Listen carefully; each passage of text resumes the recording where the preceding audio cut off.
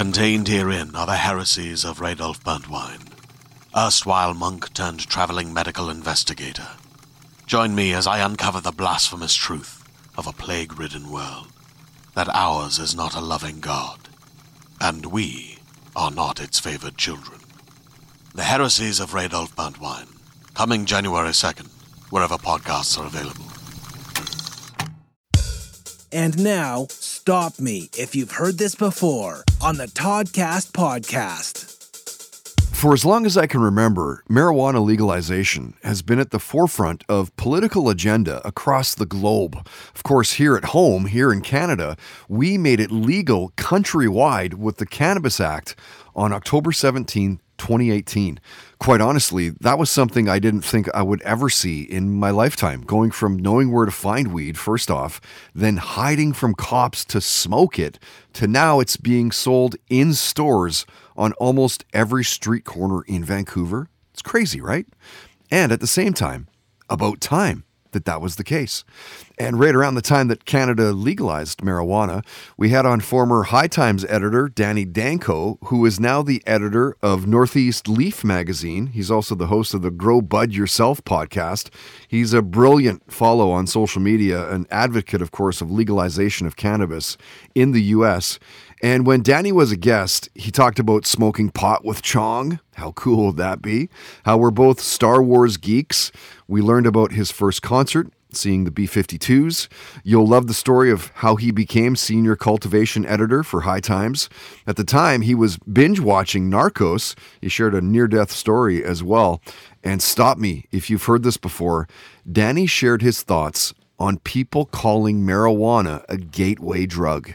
That argument doesn't really hold any water with me because if marijuana was legal, it certainly would not be a gateway drug, and I think it's not a gateway drug in the many people that I meet who are, simply just marijuana users, and really that's the only thing they do in their lives that is considered to be like an illegal activity, and yet it turns them against the police because you don't want to you don't want an encounter with the police when that they have that against you.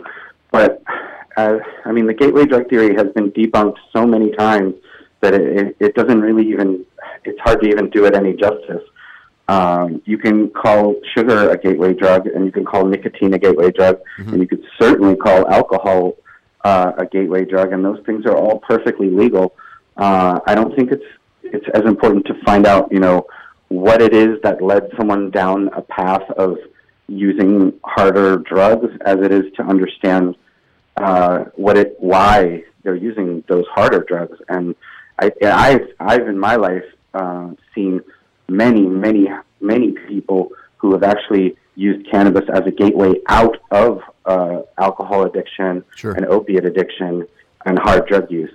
So, we know of places in legal states where people have, marijuana-friendly or cannabis-friendly AA and NA meetings for people who are medical patients who are using marijuana as sort of the gateway back from harder drug use and alcohol abuse.